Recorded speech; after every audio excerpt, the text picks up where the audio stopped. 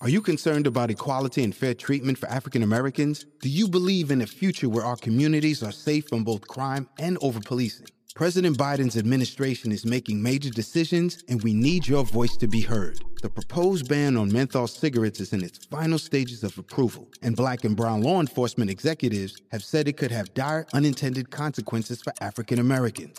The clock is ticking. Call President Biden at 202-456-1414 and ask him to stop this proposed menthol rule. The ban on menthol could lead to an illicit market and increased crime in our communities. Call President Biden and demand that he halt the ban on menthol until there's a review of the investigative findings. Let's make sure that overpolicing and racial profiling come to an end. Call President Biden at 202-456-1414. Tell him to stop targeting African Americans with a menthol ban. Time is running out.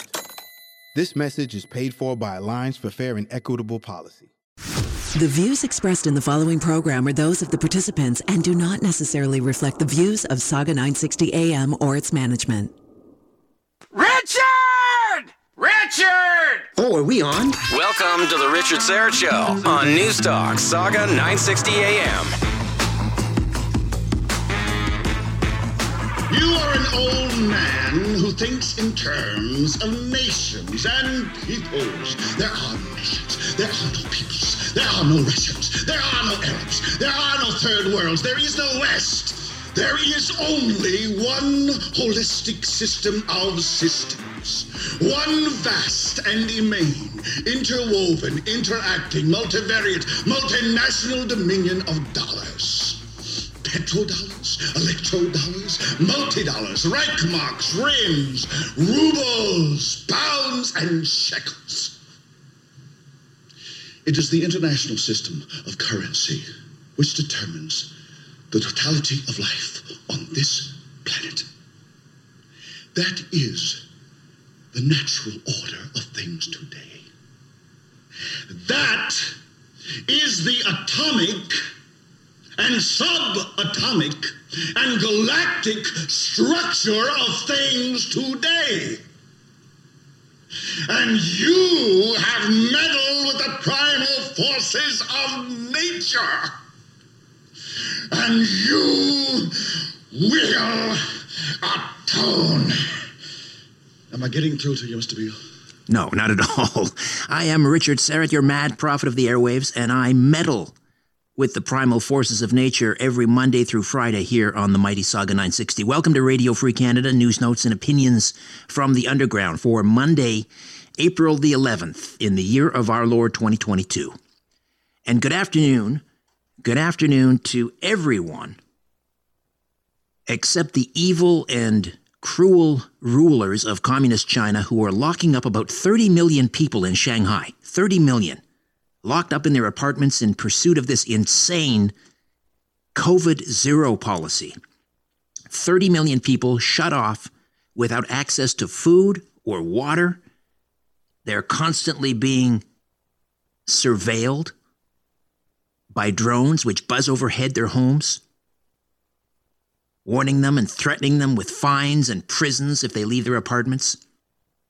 And there are reports of people, get this, jumping off balconies there, taking their own lives in desperation. Public health officials collecting cats and dogs from COVID patients, their apartments, and killing them on the spot. This is communist China. This is the basic dictatorship Gropey Blackface, our prime minister, admires so much. And this is where the insane policy of COVID-0 leads. This is a recording from a resident of Shanghai, recorded on a phone outside in Shanghai. In the video, you can see dozens and dozens of apartment buildings, and you can hear the cries of desperation. Have a listen. 这个是正常的叫，好了，终于200人，所有人都在叫，要命了！就刚刚5分钟前头，俺们叫还没几个了，现在突然之间，所有人都叫了，要死！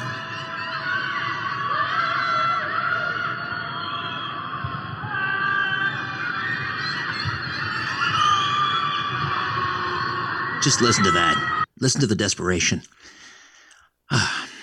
So once again, all the neurotic adult hypochondriacs are pushing for mask mandates, and Dr. Kieran Moore, Chief Medical Officer of Health in Ontario, said, if you want to wear a mask, wear a mask. In fact, it's probably not a bad idea indoors.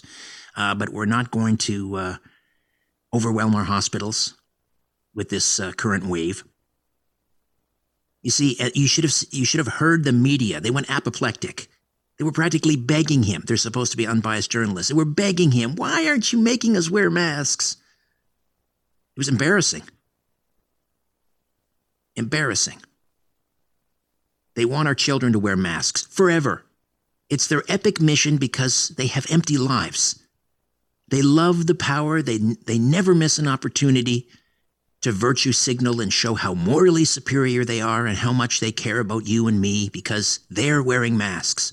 So this sixth wave looks like it's getting ready to peak because that's what viruses do and because it's seasonal. And so what the COVID cultists or the branch COVIDians are afraid of is the wave is going to collapse, and it will, all on its own, without mask mandates, without lockdowns, without vaccine passports. And this is going to expose the lie that these public health measures do anything. That's what's at stake for the branch COVIDians and for people whose lives are ruled by this religion, which has as its main tenet of faith that we must stamp out risk, that safety and zero risk and the collectivist mantra of for the greater good trumps individual rights and freedoms. And you can spot the adherents to this false god. They spell freedom, F-R-E-E-D-U-M-B. Oh, how clever. How very witty, Wild. That's it. Adherents to the religion of safety and reduce risk at the expense of all else are about to learn they've been praying at the wrong altar. And that's going to be very difficult for many of them. They won't be able to deal with this cognitive dissonance. So if you're at Food Basics, maybe in the parking lot over the next couple of weeks, and you see someone who is triple masked in the, again, in the parking lot, suddenly fall to their knees and look to the sky and start shaking their fist and yelling and screaming and crying like some woke Democrat on U.S. election night in 2016, have pity. Be kind. They're about to lose their religion. Speaking of cults, this man is an incredible weirdo. A weirdo with an incredible amount, a dangerous amount of power and influence. Klaus Schwab, founder of the cult known as the World Economic Forum, a club for the world's elites who want to tell you how you should live your life. And their prescriptions for the world's perceived problems are cancerous. Have a listen. I created the community of global shapers as a means, as a force to shape our common future.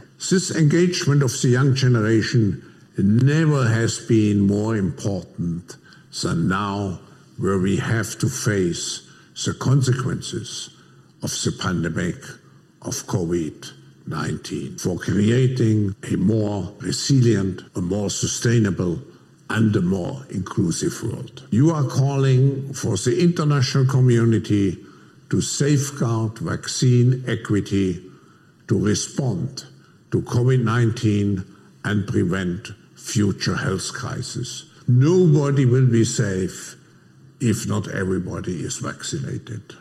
Young people, you are rallying behind the global wealth tax to manage the alarming surge in wealth inequality. You are calling for programs that help you and young progressive voices join government and become policymakers. To limit global warming, you are demanding to halt to coal, oil and gas exploration. You are asking firms to replace any corporate board directors who is unwilling to transition to cleaner energy sources. There you go. Now, did you catch it? Did you catch what he said? Have a listen. Nobody will be safe if not everybody is vaccinated. Nobody will be safe. Nobody will be safe. Nobody will be safe. That's right. If you don't get vaccinated, we're coming for you. Nobody will be safe if not everybody is vaccinated. Nobody will be safe. Nobody will be safe. Nobody will be safe. There you go, Klaus Schwab, the newest James Bond villain. Have you seen photos of this guy parading around on beaches wearing the strangest costumes? Strange leather thongs. He's 80 years old. And yet he has such incredible influence. It's bizarre. So, will you look at this lineup, Jacob and Brandon? I mean, it's radio gold. So, here's what we'll do. We'll do the show, and then you just put this show in a box, and you ship it off to the Smithsonian or the Canadian Talk Show Hall of Fame. Sound like a plan? All right. So, last order of business in hour 2. A law professor at Lakehead University says we have to hold Trudeau and his cabinet accountable for using the Emergencies Act, especially since, they lied and misled the public in order to justify the Emergencies Act. That'll be last order of business. You need further proof gropey blackface loves China's basic dictatorship? Look at the budget. Buried in there, I think it was like page 200 or something. Somebody found it. Trudeau's government is laying the groundwork to bring in a CBDC. That's the central bank digital currency. Oh, it's a conspiracy theory. It's in the budget. Daniel Boardman from the National Telegraph will be here with the details on this dystopian nightmare. An open letter warning to the Ontario government about Bill C-67. We've talked about it at length on this program. A bill to further codify CRT in our schools. I'll speak with the author of that letter, a professor of economics at the University of Guelph. A lot of smart people on the show. Wow. And that's just hour 2. Coming up this hour. Monday, we help you prepare for the coming zombie apocalypse or maybe just the next extended power outage. Whichever comes first. Stefan Verstappen is the survivalist, and we'll begin what will be a lengthy discussion on how to build communities, a parallel society. But first, trans rights extremism is spreading like wildfire in Ontario schools. Sue-Ann Levy is standing by with that. The Richard Syrett Show off and running for Monday, April 11th. Facta non verba. We're back as the Richard Syrett Show continues on News Talk, Saga 960 AM. All right, welcome back. Let's give a warm welcome to Declan Phillips, who has temporarily taken over on the big audio board at the mighty Saga 960. Declan, welcome. All right, if you have a daughter attending a high school in the Halton District School Board, how do you feel about this? If there is a student in that high school, let's say a biological male, who self-identifies as a female, that biological male will be allowed to choose whichever change room or bathroom they feel fits their gender. Whatever room is most gender affirming. And if your daughter is uncomfortable with that, well, she'll just have to change elsewhere. How do you feel about that? Sue-Ann Levy is with us to discuss. She's an investigative journalist. She's a contributor to True North and, of course, author of Underdog, Confessions of a Right-Wing Gay Jewish Muckraker. Sue-Ann, welcome back. How are you? I'm good. How are you, Richard? I'm pretty good. And then I read this and I thought, oh, here we go again with yet another dystopian nightmare. So how did you find out about what's going on, for example, at Halton, in the Halton District School Board? Well, it was a couple of things. We got a tip about Halton, or actually, Jonathan Kay, bless him, and I have been tag teaming to find the most outrageous things going on in various school boards. So he actually tweeted about this, and I was working on a piece on the Toronto School Board and what they're doing with respect to not letting kids or saying that kids could use whatever bathroom they wanted and training teachers to that effect. And then Halton actually looked up their policy, and it was even worse or even more draconian about than the Toronto School Board policy. But lest I say, it's spreading like wildfire across all school boards. It's not just Toronto or Halton. So, I mean, that's basically the gist of it, right? In Halton, as far as we know, if any biological male student can wander into a girl's change room, fully intact, I think people understand the meaning there, fully intact, change in front of somebody's daughter. Yes, and it's the washrooms, it's the change rooms for gym or health or whatever they do these days in schools. And it's also on school trips. I mean, they included the idea of school trips, that accommodation has to be made for kids who are perhaps questioning or transitioning and want to go on a school field trip. I mean, talk about bending over backwards. It actually goes a little further than that. I think they're actually grooming these kids at a very young age to question their gender ideology, to question their gender. And, you know, we've said this before, Richard, we've talked about this. Let kids be kids. It's crazy what's right. going on. And there's also, according to this document, I guess you obtained, that these students, many of whom would be minors, most of them would be minors of my right. The parents are not to be told about this gender identity. That's kept from the parent. Yeah, that's the big thing, and that's what started with the Toronto School Board. And there was a talk or whatever going on last week at one of the high schools in Toronto. I would suspect that it's going on at other high schools, where 19 transitioning kids, or questioning, and their allies did a whole presentation about the new rules that the school board has adopted, the Toronto School Board and Halton, that if a kid identifies as perhaps transitioning, wants a new name, is getting rid of their old name, they call it the dead name, that even if they're under 18, the parents are not to be told. It's to be kept secret. That's just unconscionable. I wonder how many parents are aware of what's happening in that school board. Do you suspect that many know?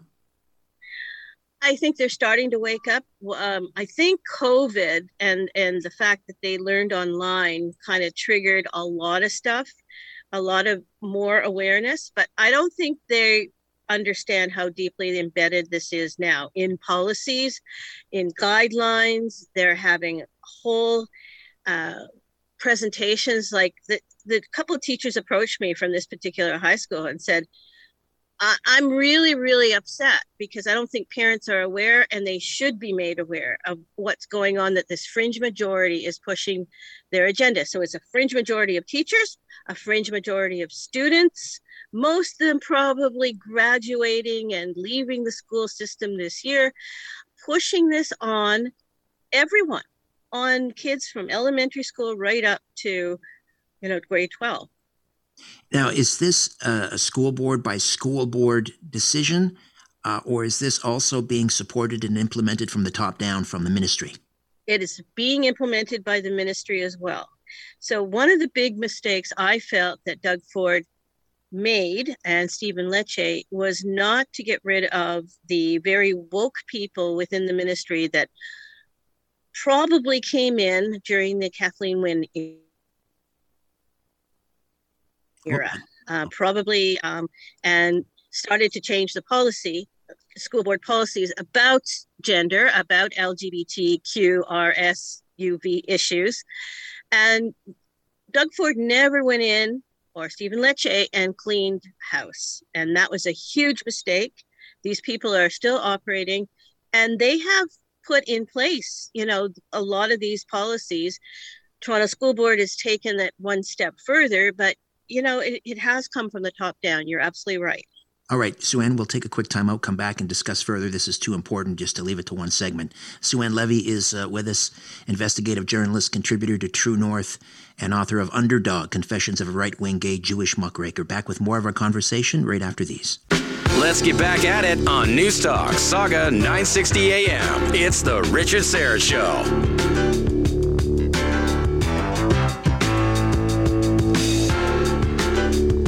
2 years ago, maybe, if a male adolescent walked into a girl's change room and removed his clothing, the police would be called.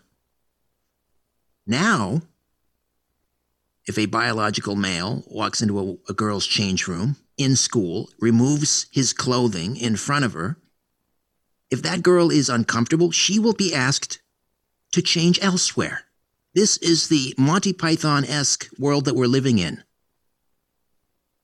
Sue-Ann Levy is with us, talking about how trans rights activism, extremism, really, is spreading like wildfire in Ontario schools.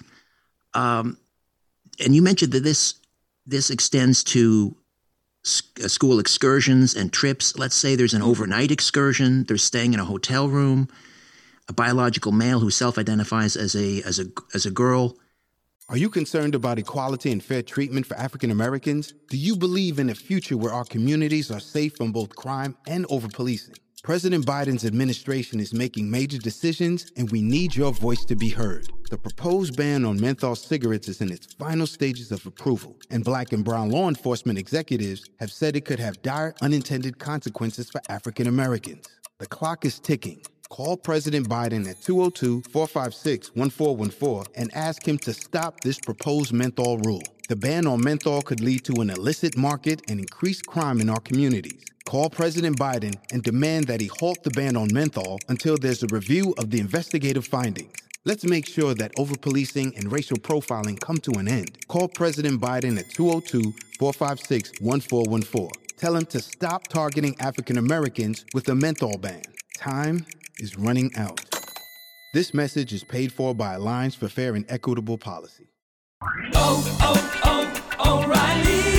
It's Superstart Battery Month at O'Reilly Auto Parts. Get up to a $25 gift card after rebate with the purchase of select Superstart batteries. Our professional parts people will test your old battery for free and recommend the right battery for your vehicle. For power, performance, and reliability, choose Superstart batteries only at O'Reilly Auto Parts. O'Reilly Auto Parts. Could ask to bunk with another girl. Could, and if the girl feels uncomfortable, then the same thing would happen. The girl would have to change rooms. And the interesting thing in the policy, as I read it, is that the school board was prepared to go as far as to fund, say, a single room. So they would buy a block of rooms, and it would be double occupancy, one would assume, and they're prepared to fund a single occupancy for someone who is, I guess, identifying as female or feels they may be female and is a male. And also some some unfortunate policies concerning girls' sports. Mm-hmm. A la Leah Thomas. Explain. Yeah. So Halton is really hep on allowing, young men who identify as female to compete against females at that level in the intramural or at the school level, say track meets or whatever. I mean, it's filtered right down into the school system. It's so sad. I feel so sad for the young girls who are trying to make it in track, perhaps trying to get a scholarship to university, who have to compete against a Leah Thomas type of person. At the school level or at the intramural level. I mean, it's wokeism gone mad. It's absolutely fringe politics. And, I have a theory, Richard. I think that, gay people like me, and I was never an activist, I've just taken advantage of the activism that went on many moons ago. I think the gay activists have gotten everything they want, so they had to turn to something else, the radical activists. I would venture to say that many trans people and many gay people, the majority, don't agree with these extremist politics at all. Right.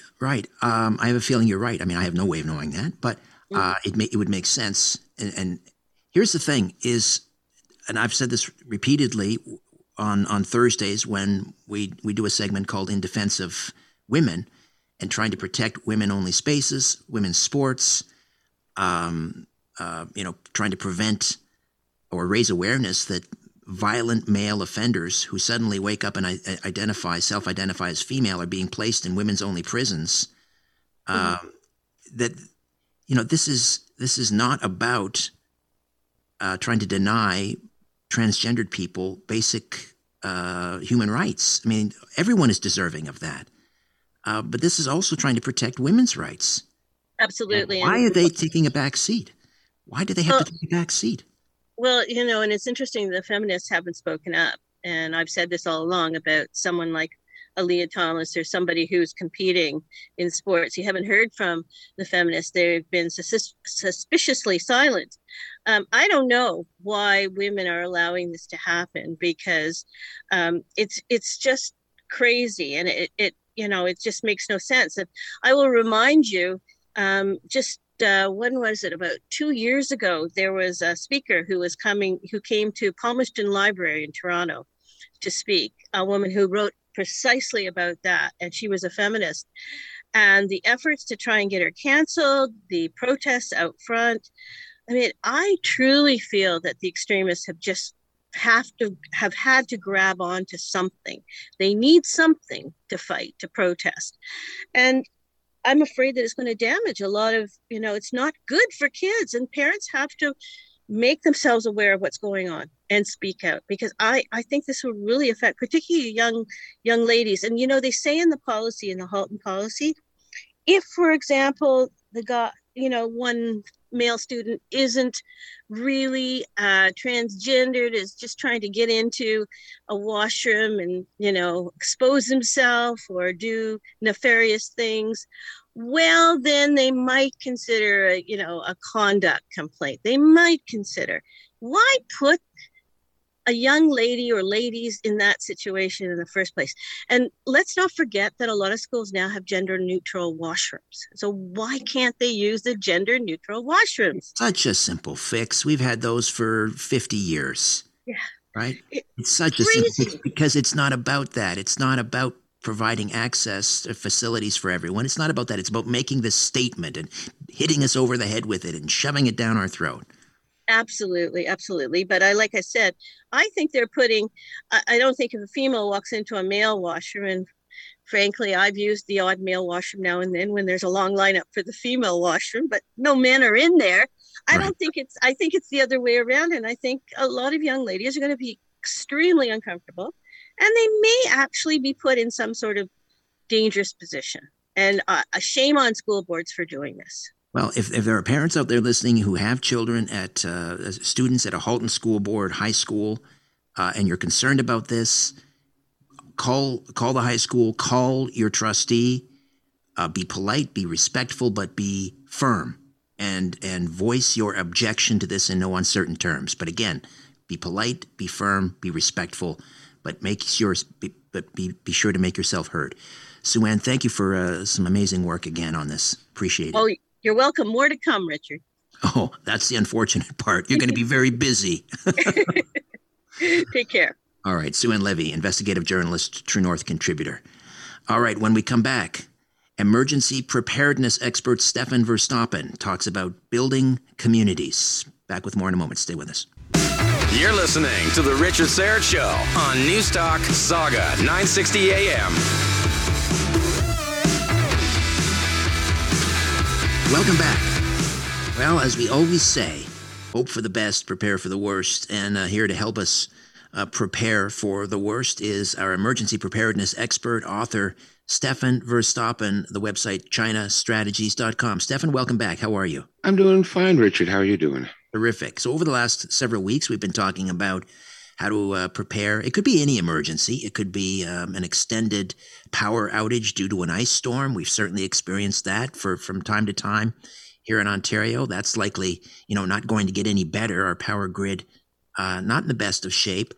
And, we've talked about emergency food stores, emergency water, emergency medicine stores, how to stock up your pantry and your water and your, drugs and first aid kits and so forth. We've talked about communication, hand cranked radios and ham radios. Today we're gonna kind of shift gears and talk sort of more from the 30,000 foot perspective, and that is how to surround yourself with a support group, an extended family, an extended support group, a community, basically. And you have an online course at chinastrategies.com called The Complete Guide to Forming Communities. So first of all, why do we need people might say, well, I belong to a church group, or, I get along with my neighbors. I go curling every Tuesday. I have my community. What do you mean by a community? Well, a community is a group of people that have the same objectives, more or less the same ideology, and that come together for a common purpose. Now, the reason we're talking about communities is because, well, the previous, talks we talked about, food and water and being prepared for a disaster. But I believe that we are facing a monumental disaster, the disaster of the complete collapse of our civilization. And look around you right now. We can see it's already starting to collapse. Many people have predicted the collapse of Western civilization.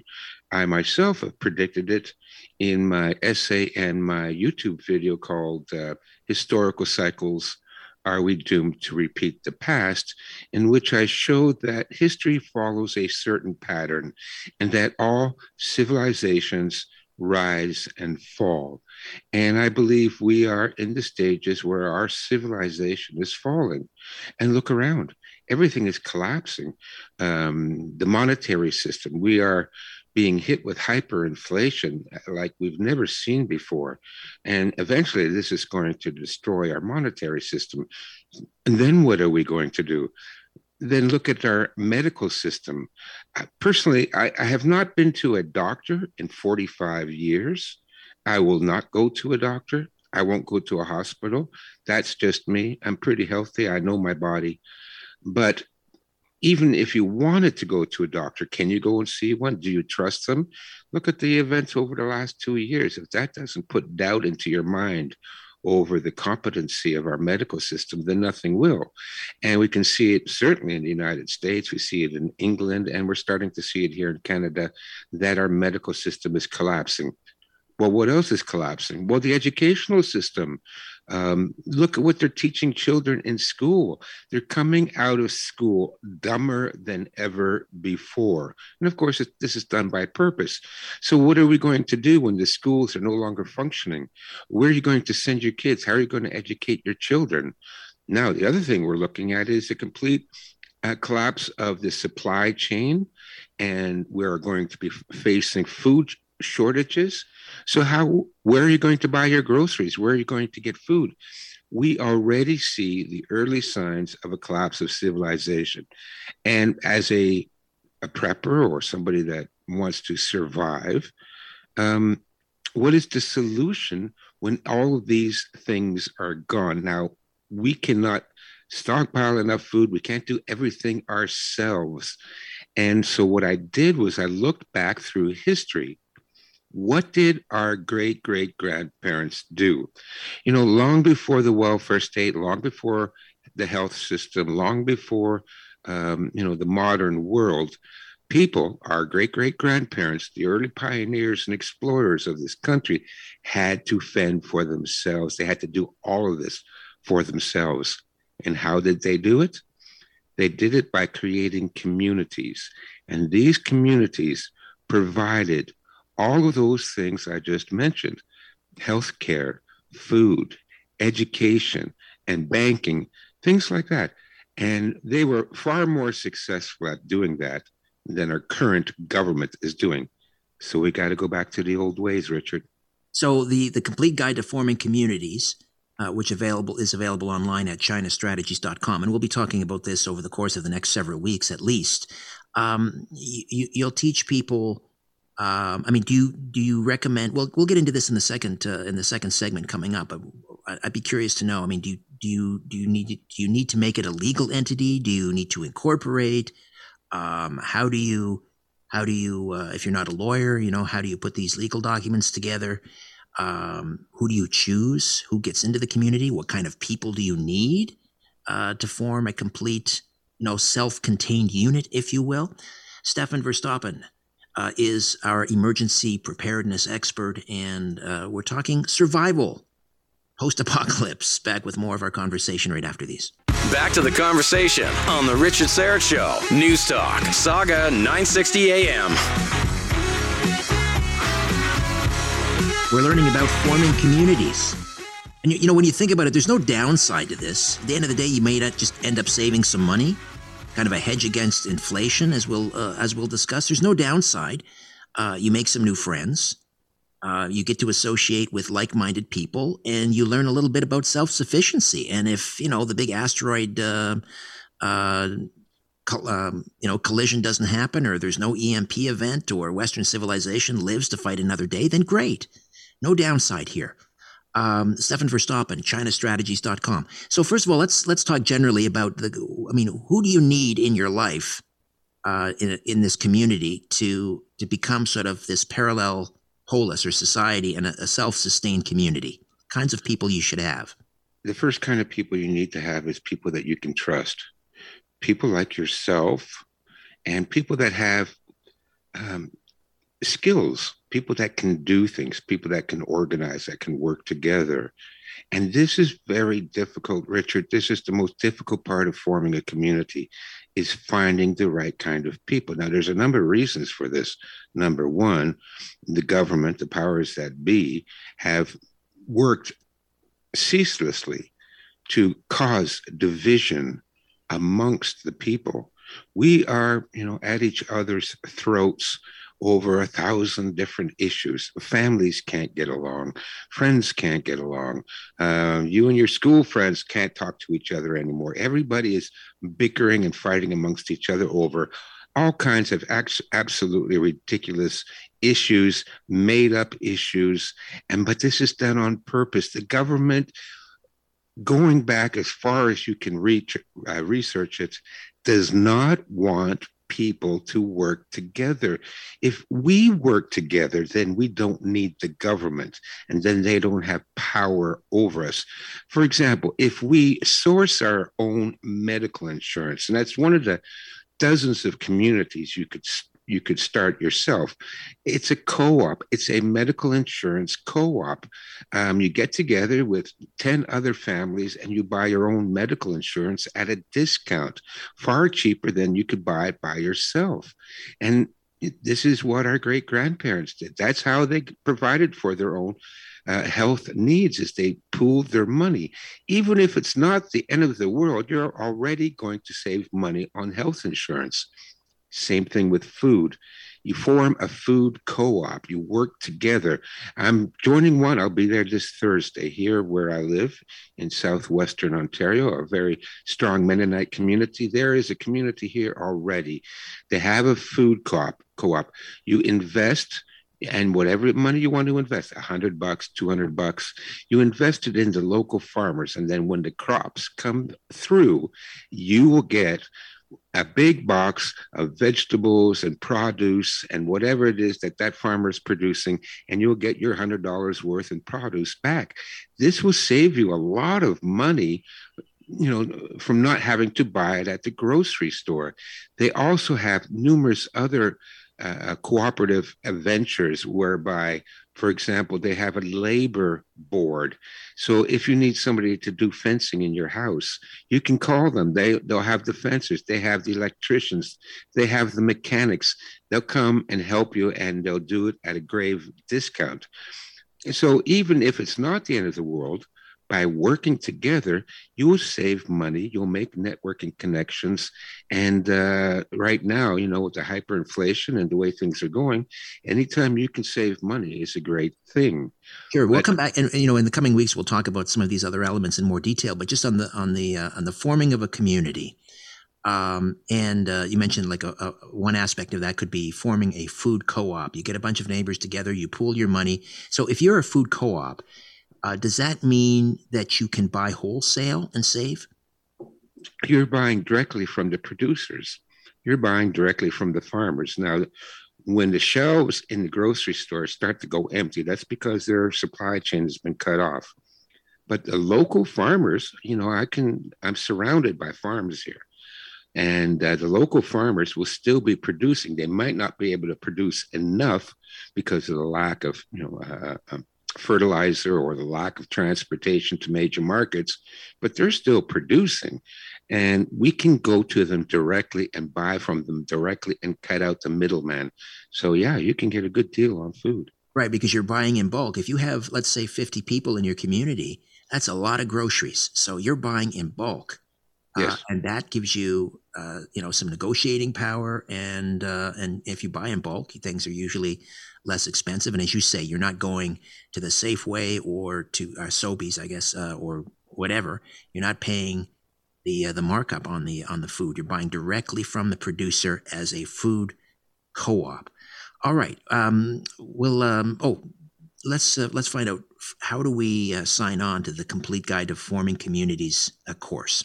Okay, so it's a tricky process creating communities. Like you had all those good questions earlier on, and each one of those questions would require a 4-hour seminar to answer correctly.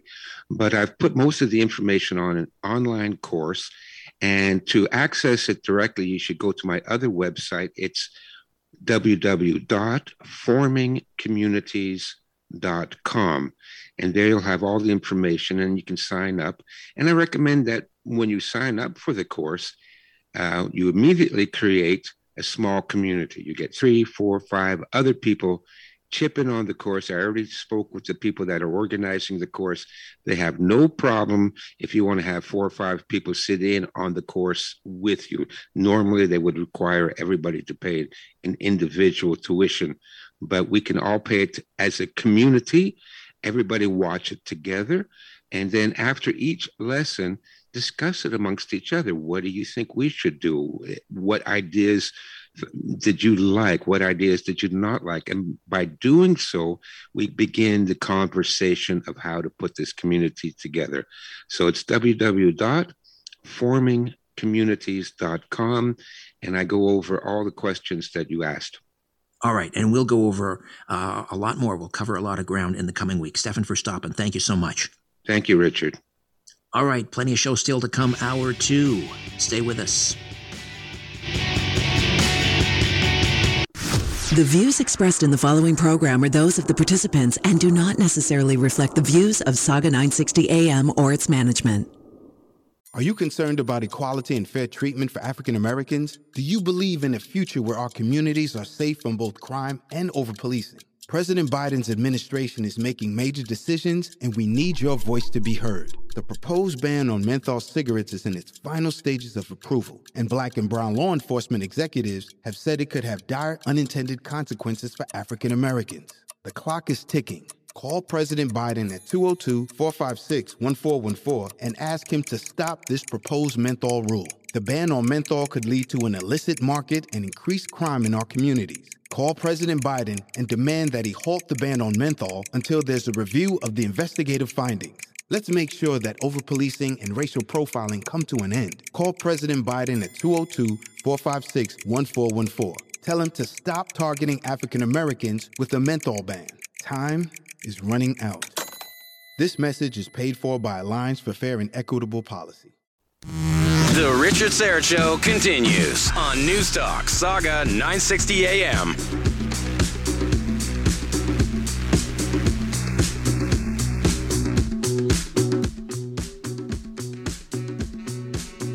I don't have to tell you things are bad. Everybody knows things are bad. It's a depression. Everybody's out of work, or banks are going bust. Shopkeepers keep a gun under the counter. punks are running wild in the street, and there's nobody anywhere who seems to know what to do, and there's no end to it. We know the air is unfit to breathe, and our food is unfit to eat. We sit watching our TVs while some local newscaster tells us that today we had 15 homicides and 63 violent crimes, as if that's the way it's supposed to be. We know things are bad, worse than bad. They're crazy. It's like everything everywhere is going crazy, so we don't go out anymore.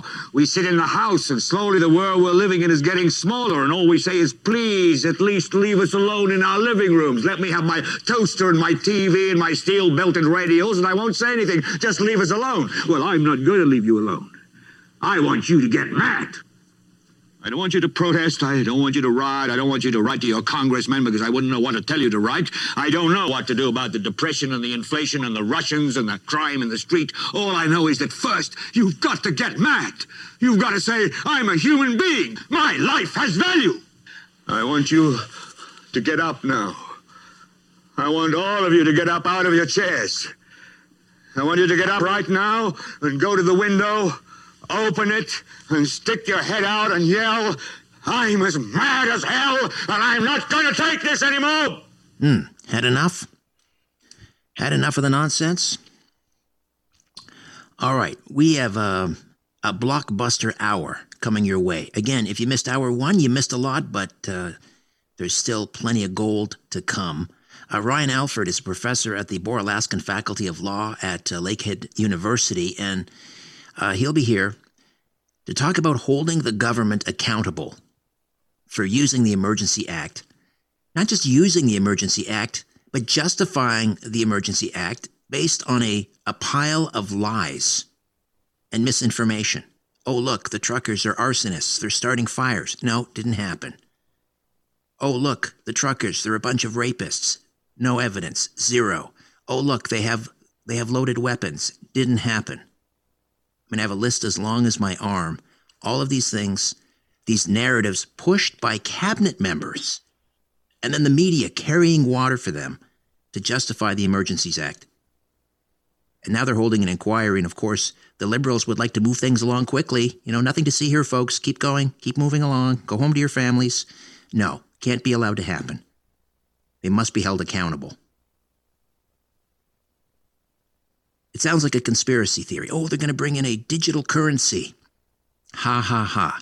No, it's in the budget. Buried in the budget. I think it's something like page 214. Well, someone dug it out. And good old Justin Trudeau, who admires China's basic dictatorship so much, is starting to implement an infrastructure to build a central bank digital currency. And our banking association seems to be all on board with that. They certainly love the idea of a digital identity. They're taking the lead on that. It's a conspiracy theory. Don't believe, Richard. All right.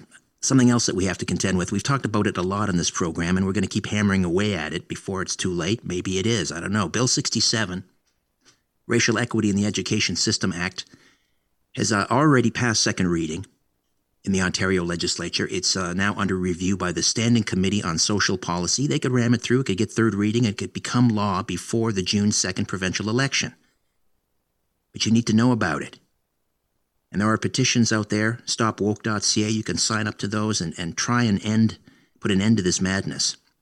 But until then, we just have to keep talking about it. Ross McKittrick is a professor of economics at the University of Guelph, and he recently wrote an open letter warning the Ontario government about Bill C-67, the Racial Equity Bill. Ross, welcome to the program. How are you? Thanks. I'm fine, thanks. You know, there was only one MPP who stood up and voted against it, and that was Belinda Karahalios from the New Blue, and some others who voted for it said, well, they were confused. They really didn't understand. Which is kind of confusing to me. I read the bill. It's 6 pages long. The language is pretty clear.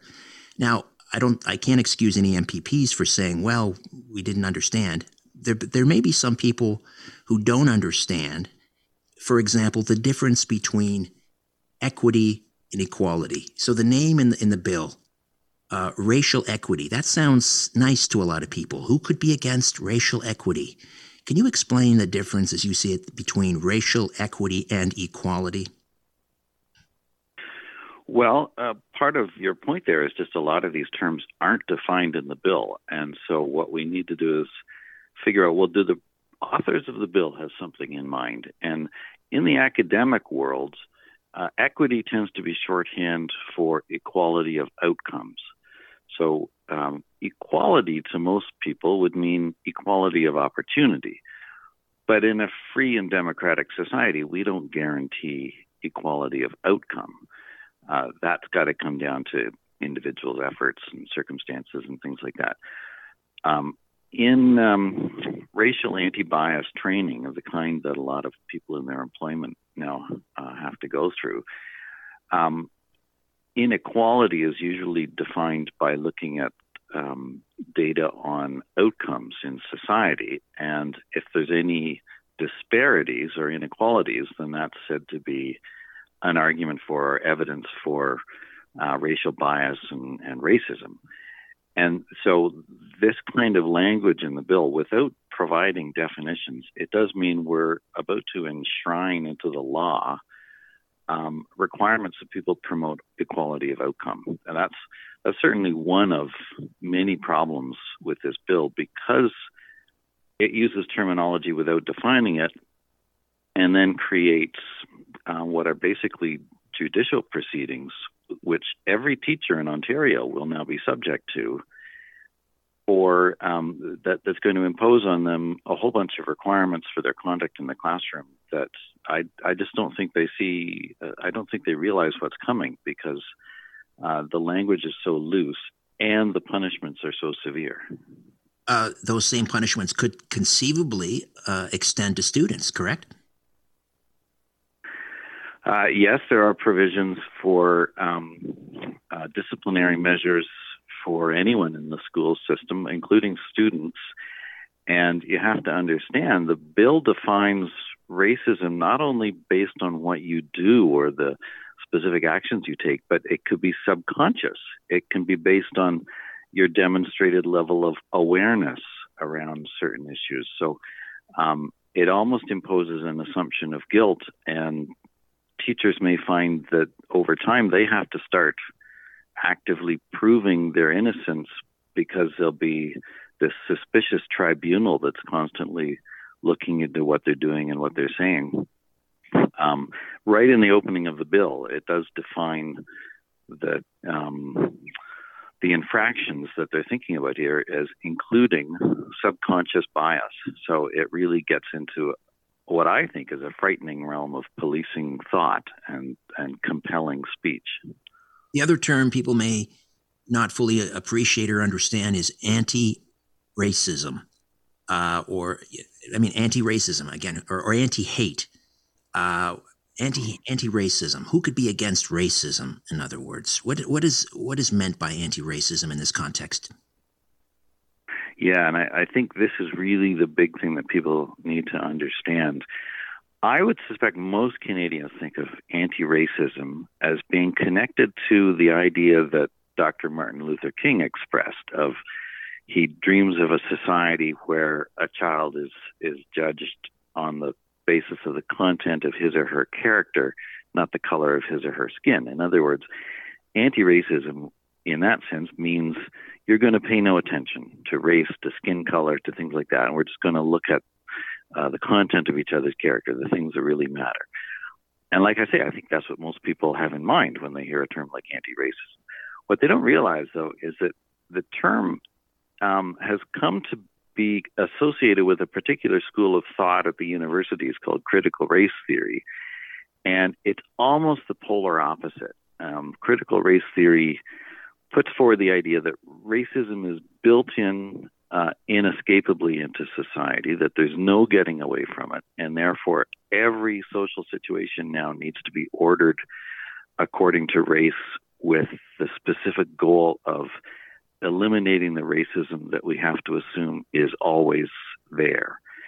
And so where that kind of anti-racism ideology is put in place, instead of race receding to the background and people just dealing with each other as individuals, you get into extremes of identity politics, where the only characteristics that matter now are your skin color and features like that.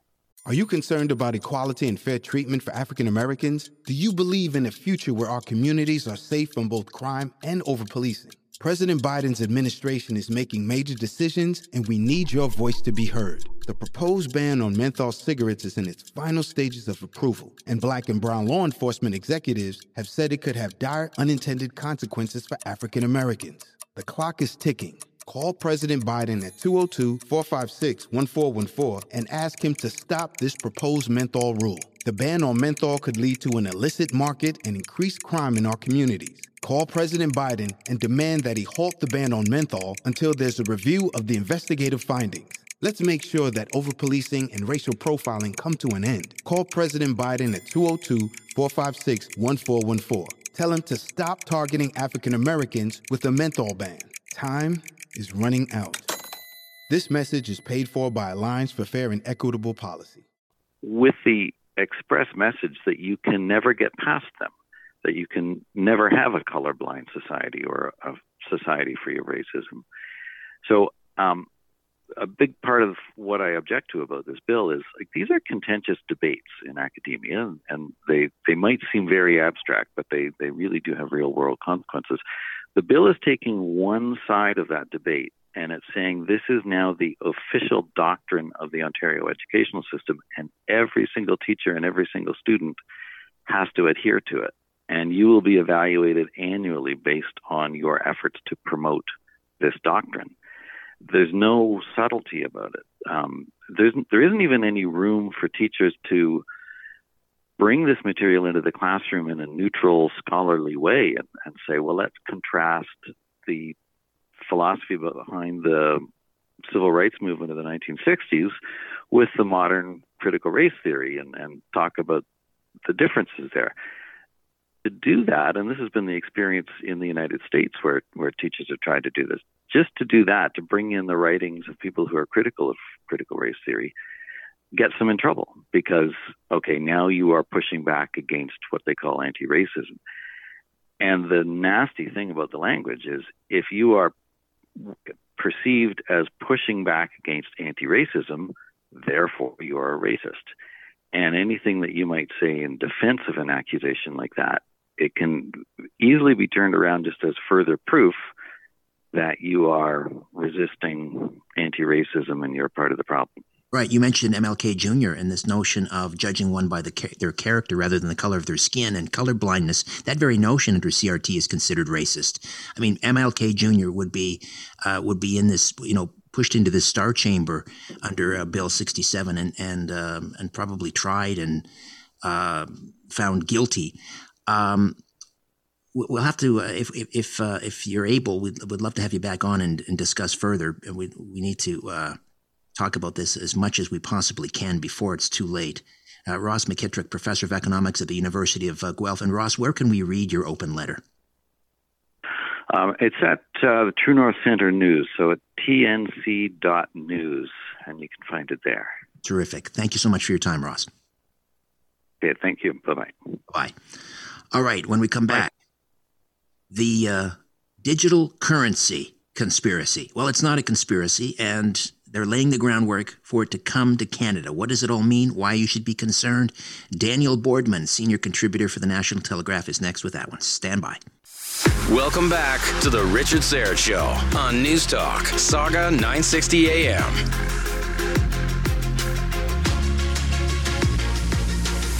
Welcome back. Central bank digital currency.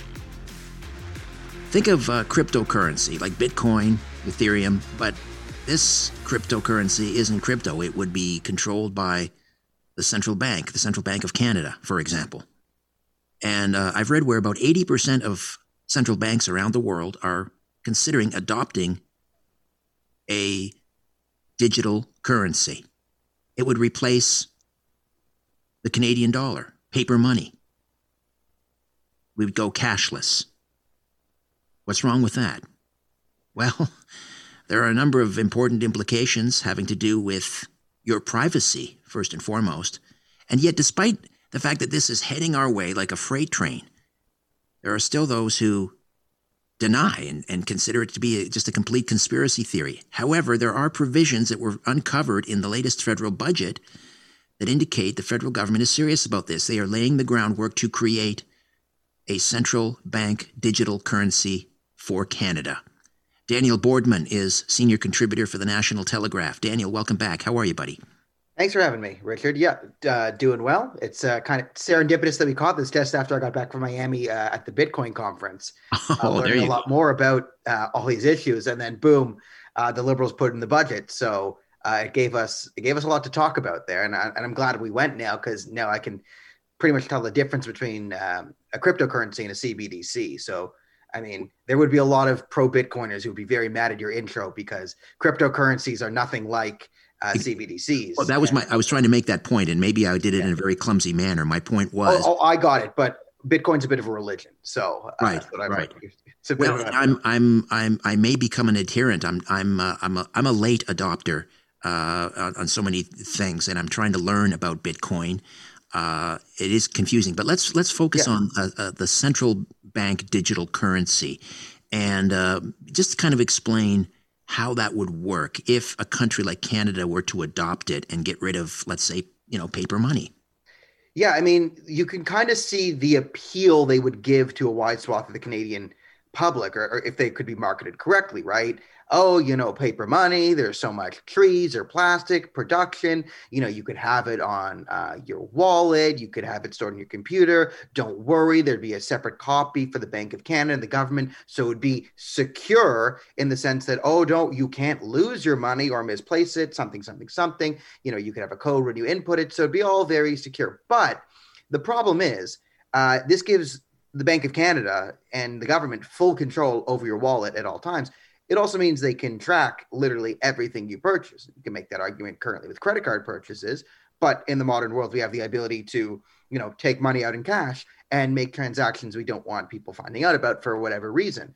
The other problem with a CBDC is they could tie it to a social credit system, or an ESG score, as it's called in Canada. So in China, they have the digital yuan now, and it's tied to a social credit score. So the more ethical behavior, as determined by the Chinese Communist Party, who has concentration camps, the higher your central credit score, the more things you can do.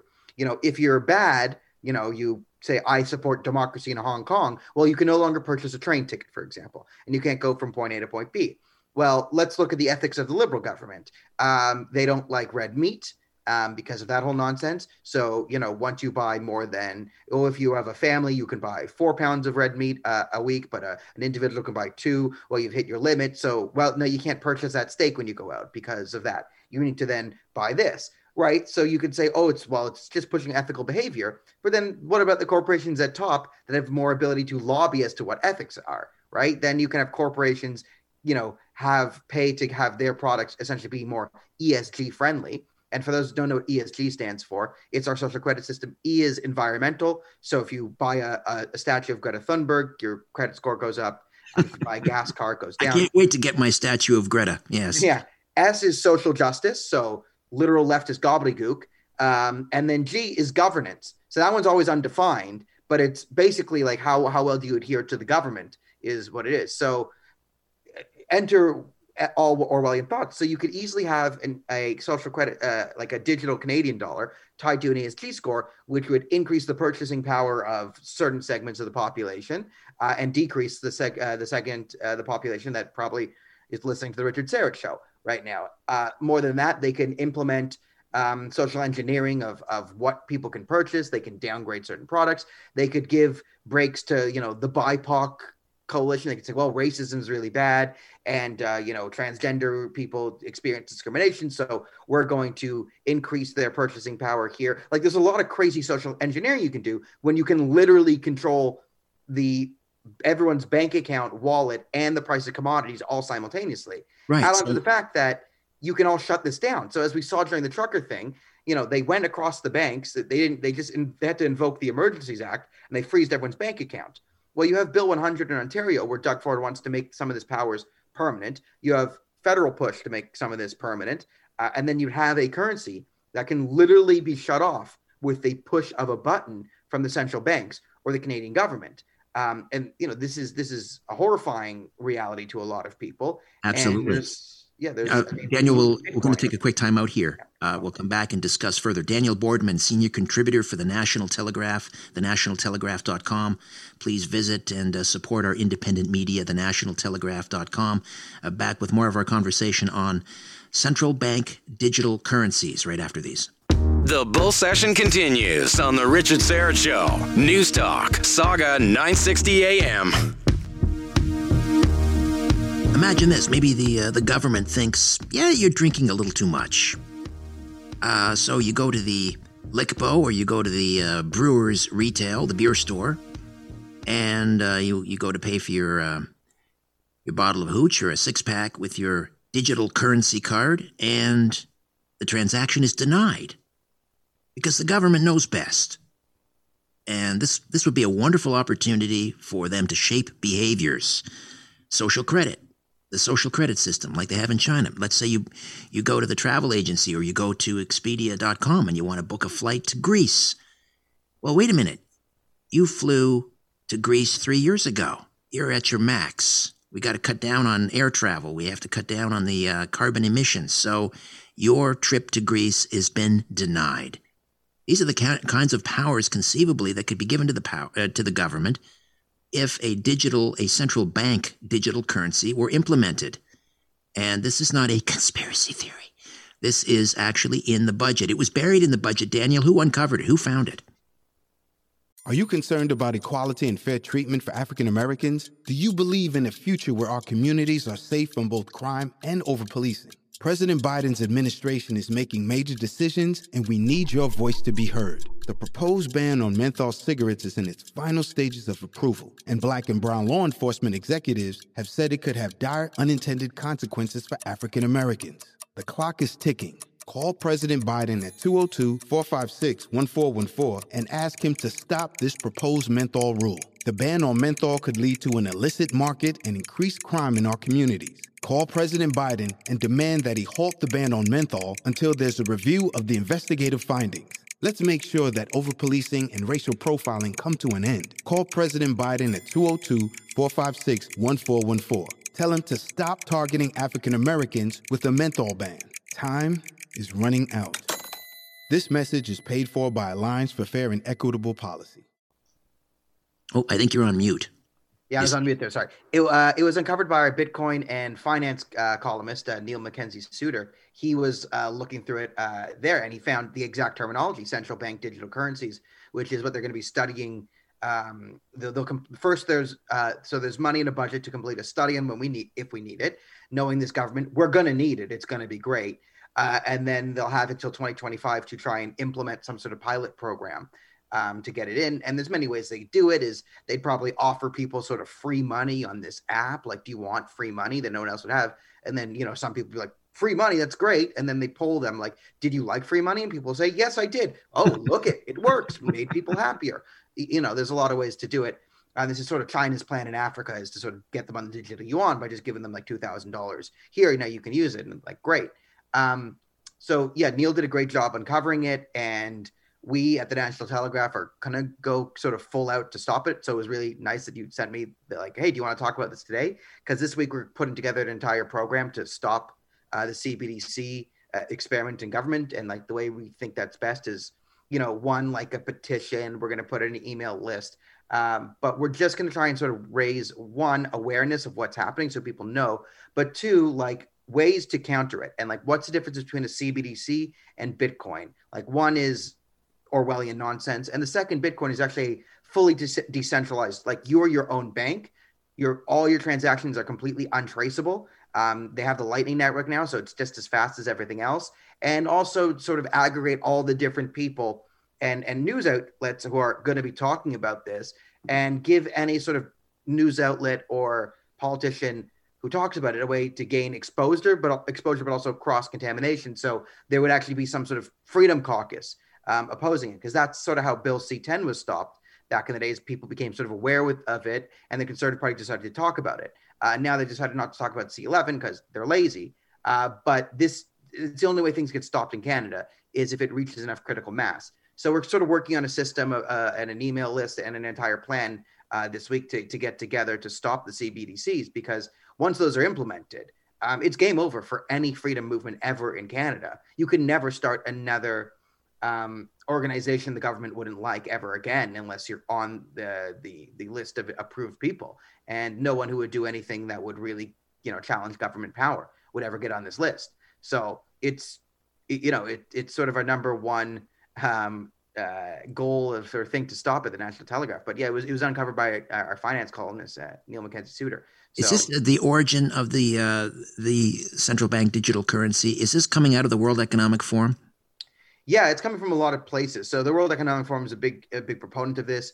All central bankers love it, and all sort of, you could use the term globalist, but any sort of social utopian loves this, because despite 2,500 to 5,000 years of evidence to the contrary, there are still people who believe that if the system is perfect and the social constructionists, if it can create the perfect system, then people will be perfect. And this is a great tool. So yeah, Klaus Schwab loves it, but you could also blame it on the IMF and Christine Lagarde, all the world banks, because it gives them full control over the system. And, they're pretty convinced that if they can control everyone's purchases, well, they can make the world a better place. And then, you don't even need to print money. You could just click and make more money. So all their bad ideas get extradited. And like, if you're Klaus Schwab and you want a great reset, well, how do you, now with if CBDCs are implemented, you can literally have a great reset with the click of a button. They wipe out all your debts. Well, this is how you get to the world. It sounds crazy. And like, you will own nothing and you'll be happy, right? We'll have a debt-free society. Well, our debt's running away. It's crazy. Our liberal government's plan to stop inflation is to print more money and spend it, and then give away more money, then print more money. That will stop inflation. But you get to a point where like, oh, debts are gone crazy. The economy's collapsing. Okay, throw all your money on the digital thing. We'll reset all the debts, and then we'll go forward in this new thing. And that's how you can reset. Like CBDCs, boom, you own nothing. And I'm not sure how happy you'll be in this dystopian world. But if they get CBDCs, a great reset could take less than a second. And that's terrifying. It is terrifying. Just last question, Daniel. Conservative leadership hopeful Pierre Poilievre was asked very quickly in a video I saw whether he would be for digital identity or digital currency. He says he's opposed. He seems very bullish on cryptocurrency, Bitcoin in particular. He wants to give Canadians, that freedom, because let's face it, cryptocurrency, Bitcoin could make ultimately, it could make banks irrelevant. It could make government in large measure irrelevant. Do we trust Pierre Poilievre when he says he's against digital currency? How much do you trust any politician? That's a great thing. Now, Pierre Poilievre seems to actually understand what he's talking about. He does seem to hate inflation. And, he looks like he literally does want to fight in the concept of inflation. So I do kind of believe him when he's against CBDCs, because that is, I think, his worst nightmare is like a magical inflation machine. And Bitcoin is a deflationary asset that's self-custodial, does eliminate the need for banks. Like, you can become your own banks if you hold your own keys. And, there's people who know a lot more, as I'm a Bitcoin baby, in a sense, just getting into it. But I do trust Pierre Poilievre on this particular thing. He does seem to understand, if not the social dangers of it, but the economic dangers of it. So, yeah, I'm going to give him the benefit of the doubt here. All right, Daniel, we'll have to have more of these conversations because it's coming our way. The central bank digital currency, watch out for it. Be forewarned and forearmed. Daniel, thank you so much. Thanks for having me. Oh, my pleasure. Daniel Boardman, senior contributor for the National Telegraph, thenationaltelegraph.com. Support our independent media. All right, when we come back, we'll speak with a professor of law at Lakehead University about how we should be holding the government accountable for not only using the Emergencies Act, but by justifying it on a mountain of lies. That conversation in 3 minutes. Just having a little chinwag on The Richard Syrett Show. News Talk, Saga 960 AM.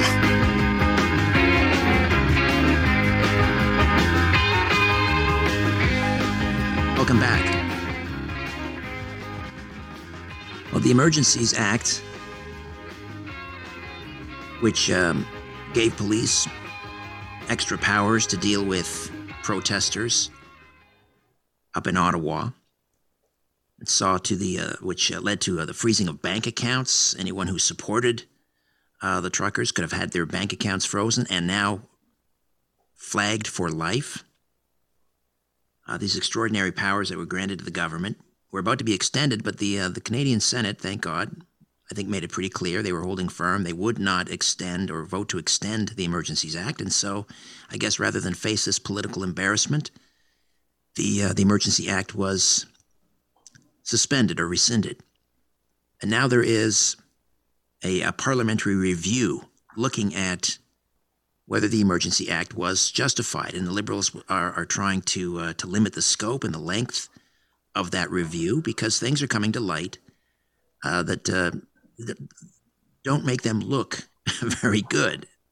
Mainly that the justification for the Emergency Act seems to have been built on a mountain of lies.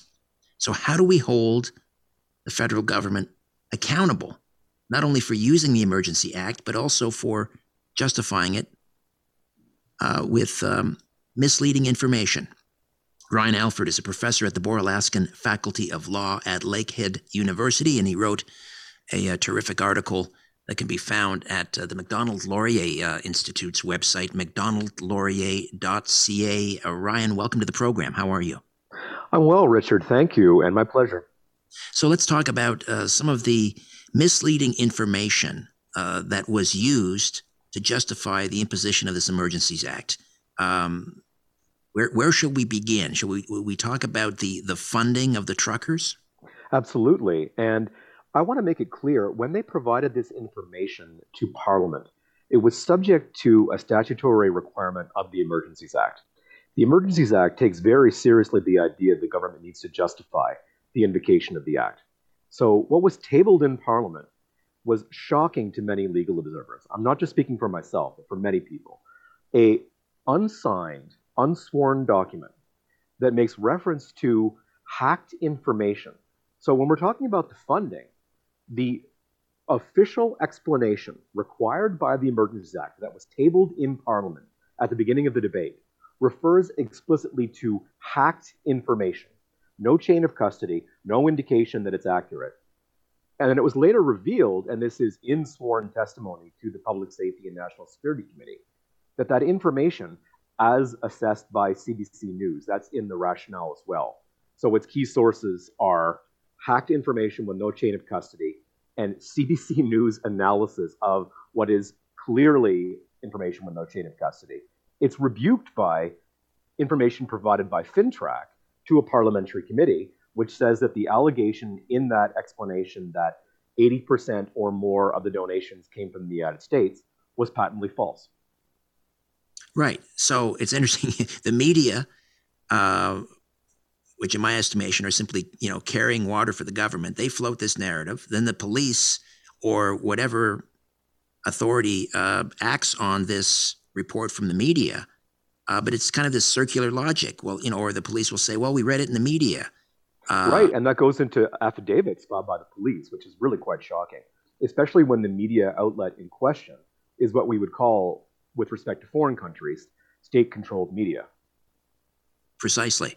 So there was absolutely no veracity to this story that that this was an insurrection being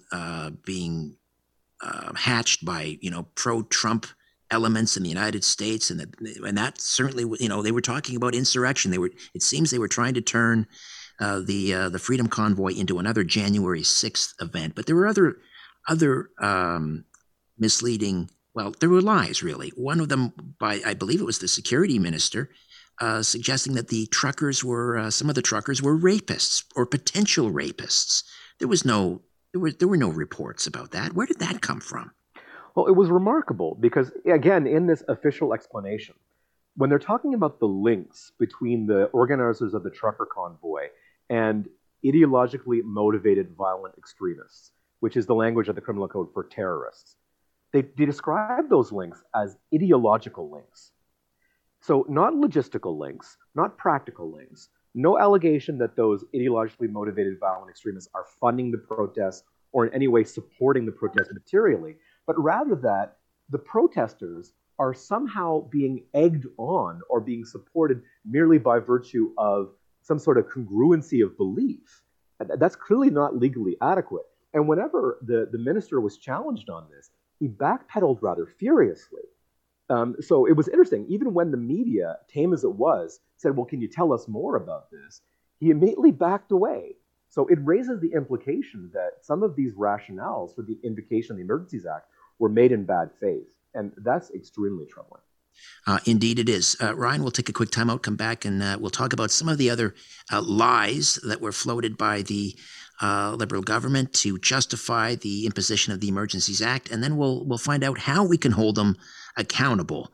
Ryan Alfred, professor at the Boer-Alaskan Faculty of Law at Lakehead University, and his article can be found at macdonaldlaurier.ca. Back with more of our conversation right after these. Let's rejoin the conversation on The Richard Syrett Show on News Talk, Saga 960 AM. Welcome back. We know they lied. They know we know they lied. We know they know we know they lied, and still they lie. We're talking about the government's Emergency Act that was invoked on a mountain of lies. And Ryan Alfred is a professor at the Boer-Alaskan Faculty of Law at the Lakehead University, and is here explaining how we should hold them accountable. Perrin Beatty was, now I'm not sure when he drafted the current Emergencies Act. I think it was in the mid-'80s when he was Solicitor General. I could be wrong about that. But this was to replace the old War Measures Act. And Perrin Beatty has recently said, he never imagined in his wildest dreams that the Emergency Act would be invoked in his lifetime. What were the provisions that? How did they change the old War Measures Act to make sure, that our rights would be protected, and how did it change? Basically, I guess is what I'm asking. It was meant to be more restrictive than the War Measures Act. So, two key restrictions, one being that the emergency has to be of such magnitude that it threatens the national security and territorial integrity of Canada. So that's a very high threshold. And then the second is to say, well, depending on the type of public order emergency you have to meet other thresholds. So you have to be talking about, essentially, as you mentioned, an insurrection or an attempt to overthrow the government of Canada. And that is why it was really hard to contemplate, going out of the 80s into the 21st century, that there will be anything of that magnitude. And the problem being, if it is invoked without those conditions being met, the government is not just abusing its powers, but it's expanding the scope of its own powers beyond what it can do under the Constitution of Canada. And that's the most cynical and destructive thing you can do in a rule of law state. So it seems like they were trying to falsely construct a narrative that there was an insurrection, that that this would meet the test as sort of laid out by Perrin Beatty in the mid-'80s. So now we have this parliamentary review. The Liberal government now has this alliance with the NDP. So what can we expect to come out of this review, and what would be the next step then to hold the government accountable? How do we do that? Well, again, this is just so cynical. About a week before the coalition was announced, and I imagine the negotiations were ongoing during that time, the government said, well, we want a neutral chair for this committee. Now, the normal convention is that the official opposition provides the chair of any oversight committee. That will be a conservative. But saying, well, we want a neutral chair, they brought in Matthew Green of the NDP. And his statements about what the Parliamentary Review Committee is going to investigate clearly indicates that they're trying to promote the narrative that this was an insurrection, that it was funded with foreign funds, that it was directed from outside, and more importantly, to the end of saying that the people who were protesting and involved in constitutionally protected political activity should not be treated as people engaging in politics, but rather as people who are guilty of something akin to sedition. Yes, except that narrative has been proven false. You had the director of FinTrack come on and say, no, that's not what happened. Well, you see the line that the Senate didn't buy and why they pulled the plug on the Emergencies Act at that moment. It was when the Senate said, we are not going to accept assertions brought forward by intelligence agencies if you won't let us see the intelligence underneath it. And right now, what they're going to do is they're going to play this double game where they rely upon intelligence summaries They swear people to secrecy about them, and then they refuse to allow people, even members of parliament or senators, access to the underlying intelligence that would likely disprove it. Okay, so we're not going to get any a remedy through the review committee, but you point to something called the Inquiry Act. That may be our salvation. It's remarkable. There's been no notice of this. It's a requirement in the Act. They have 60 days to convene a public inquiry, and this is a very serious matter. It's what we would have called previously a royal commission, headed up usually by a retired Supreme Court justice, someone of that stature. And that body can say, well, give us the rationale, give us all the underlying information, and don't hide behind something like cabinet confidences or national security as a means of withholding this information. And when they make those documentary requests, it's done in a very public way, where if it's not being produced, the obvious question is, why are you trying to hide this?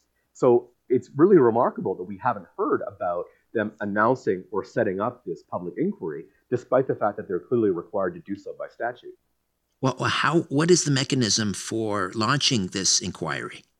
It's just automatic. Within 60 days of revoking a proclamation of the Emergencies Act, it just comes into being, but the step that has to be taken is just an announcement by ordering council. So that's just essentially a document drawn up by the Privy Council office and gets the signature of the Governor General, saying this is what the Committee of Inquiry will investigate. Now that mandate, there's no scope for negotiation because it's established by the Emergencies Act. The only really detail that needs to be filled in is the identity of the commissioners.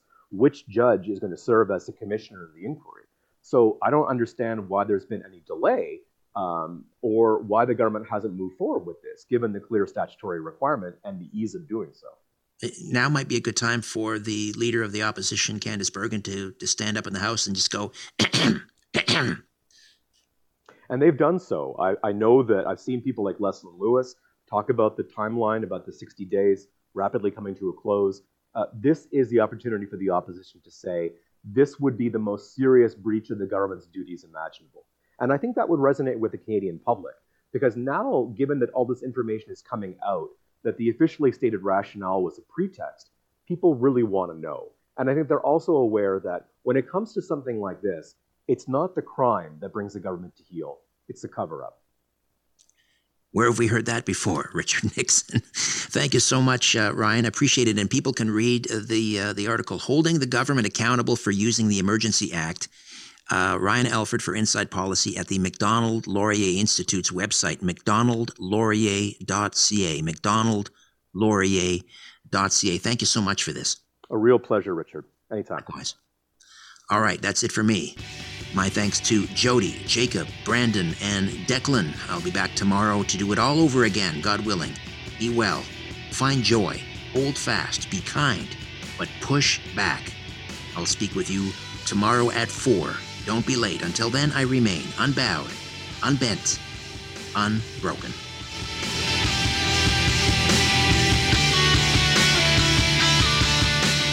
That's it. That's all. For more Richard Syrett Show, podcasts, blogs, and other stuff, go to saga960am.ca. Stop talking past each other and start talking with each other. We'll see you Tuesday afternoon at 4 on The Richard Syrett Show on News Talk, Saga 960 AM.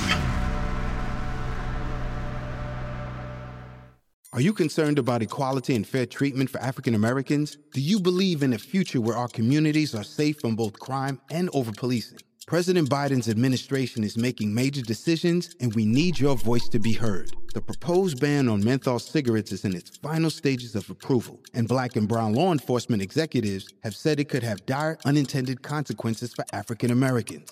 The clock is ticking. Call President Biden at 202-456-1414 and ask him to stop this proposed menthol rule. The ban on menthol could lead to an illicit market and increased crime in our communities. Call President Biden and demand that he halt the ban on menthol until there's a review of the investigative findings. Let's make sure that overpolicing and racial profiling come to an end. Call President Biden at 202-456-1414. Tell him to stop targeting African Americans with a menthol ban. Time is running out. This message is paid for by Alliance for Fair and Equitable Policy.